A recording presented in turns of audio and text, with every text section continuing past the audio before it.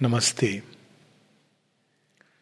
Today we read a short but very powerful prayer. It is not a prayer but a revelation, even an invocation, an invitation. Invitation into the infinite adventure of the divine. So when we start the journey of yoga, we have certain conceptions, mental conceptions. We have conceptions about the divine. We have conceptions about how the divine works. We have conceptions about the yoga, about sadhana and the goal, the realization, etc., etc. But all these conceptions are necessarily conceptions of ignorance. Yet they are allowed, permitted lesser truths on the way, as Sri Aurobindo puts it, because otherwise we'll have no scaffolding. We need to start. That's why in Indian thought, one can start even with the most limited conception of the divine. Maybe one small god on the vital plane, one starts by worshipping him. Not even the god, just an idol of God, because it's all right. It's a starting point. Even the smallest of images made by clay can become a wonderful starting point for a great journey. But we have to move on. The image outside must be reproduced and become the truth within, the living truth within, the living presence within. But this presence also initially will be limited by our human understanding, our human feeling, our human way of being. Slowly and slowly, initially the presence is limited. We as human beings are big egos, big people. Gradually the presence increases and the human becomes lesser and lesser. Till a time comes when there is only the divine presence and nothing else.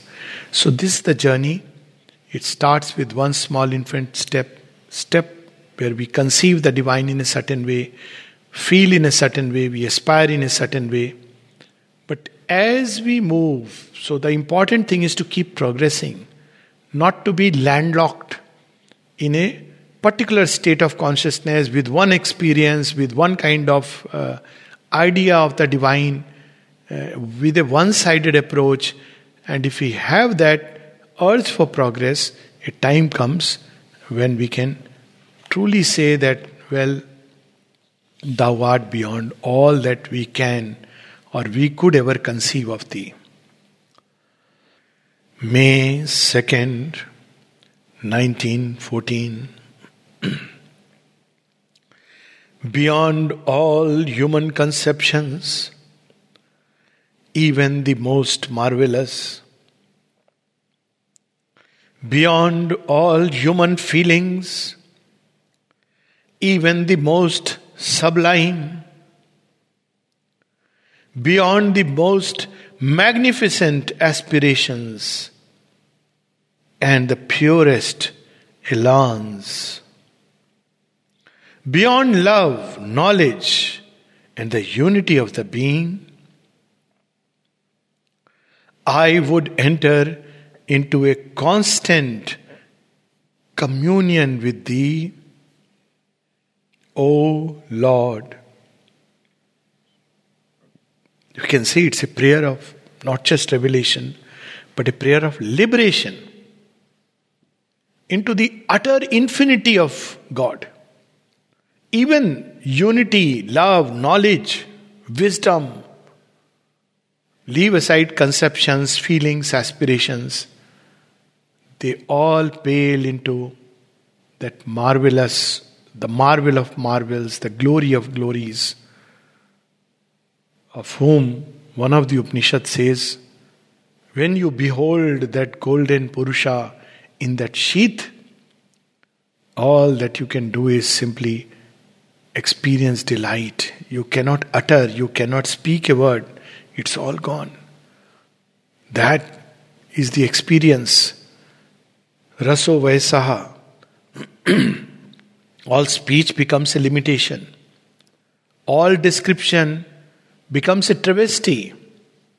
All definitions become a blasphemy. O Lord, free from all travails, I shall be thyself.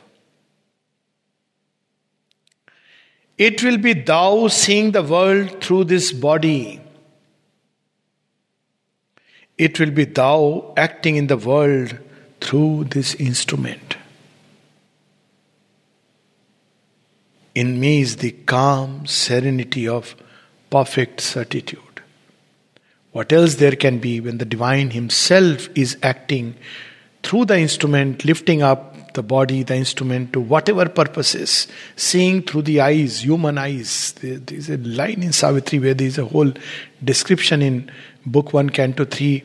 The whole journey Sri Aurobindo traces of the psychic being, passenger from life to life, from birth to birth. And then he says that a time comes when crossing all lines, it enters into the super life. It is surrounded by super life.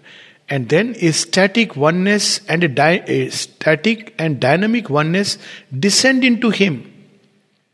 And then is revealed in man the covert divine. He sees through his eyes. He acts through his body. So this is what state that we have to arise in, and it cannot be as long as even a trace of ego at any level is there. So for us, the big prayer, big task is a complete annulment of the ego in the Supreme. Even the ego of the mind, its conceptions, its the ego of the sadhaka, of somebody who is traveling the path, beautiful aspiration, marvelous experiences, all that has to be set aside, and simply none else but the Supreme. This is the truth that she is implanting within our hearts and souls, and mind and body and life. May 2nd, 1914. Beyond all human conceptions, even the most marvelous, beyond all human feelings, even the most sublime, beyond the most magnificent aspirations and the purest elans, beyond love, knowledge, and the unity of the being, I would enter into a constant communion with Thee, O Lord. Free from all travails, I shall be Thyself. It will be Thou seeing the world through this body. It will be Thou acting in the world through the instrument. In me is the calm serenity of perfect certitude.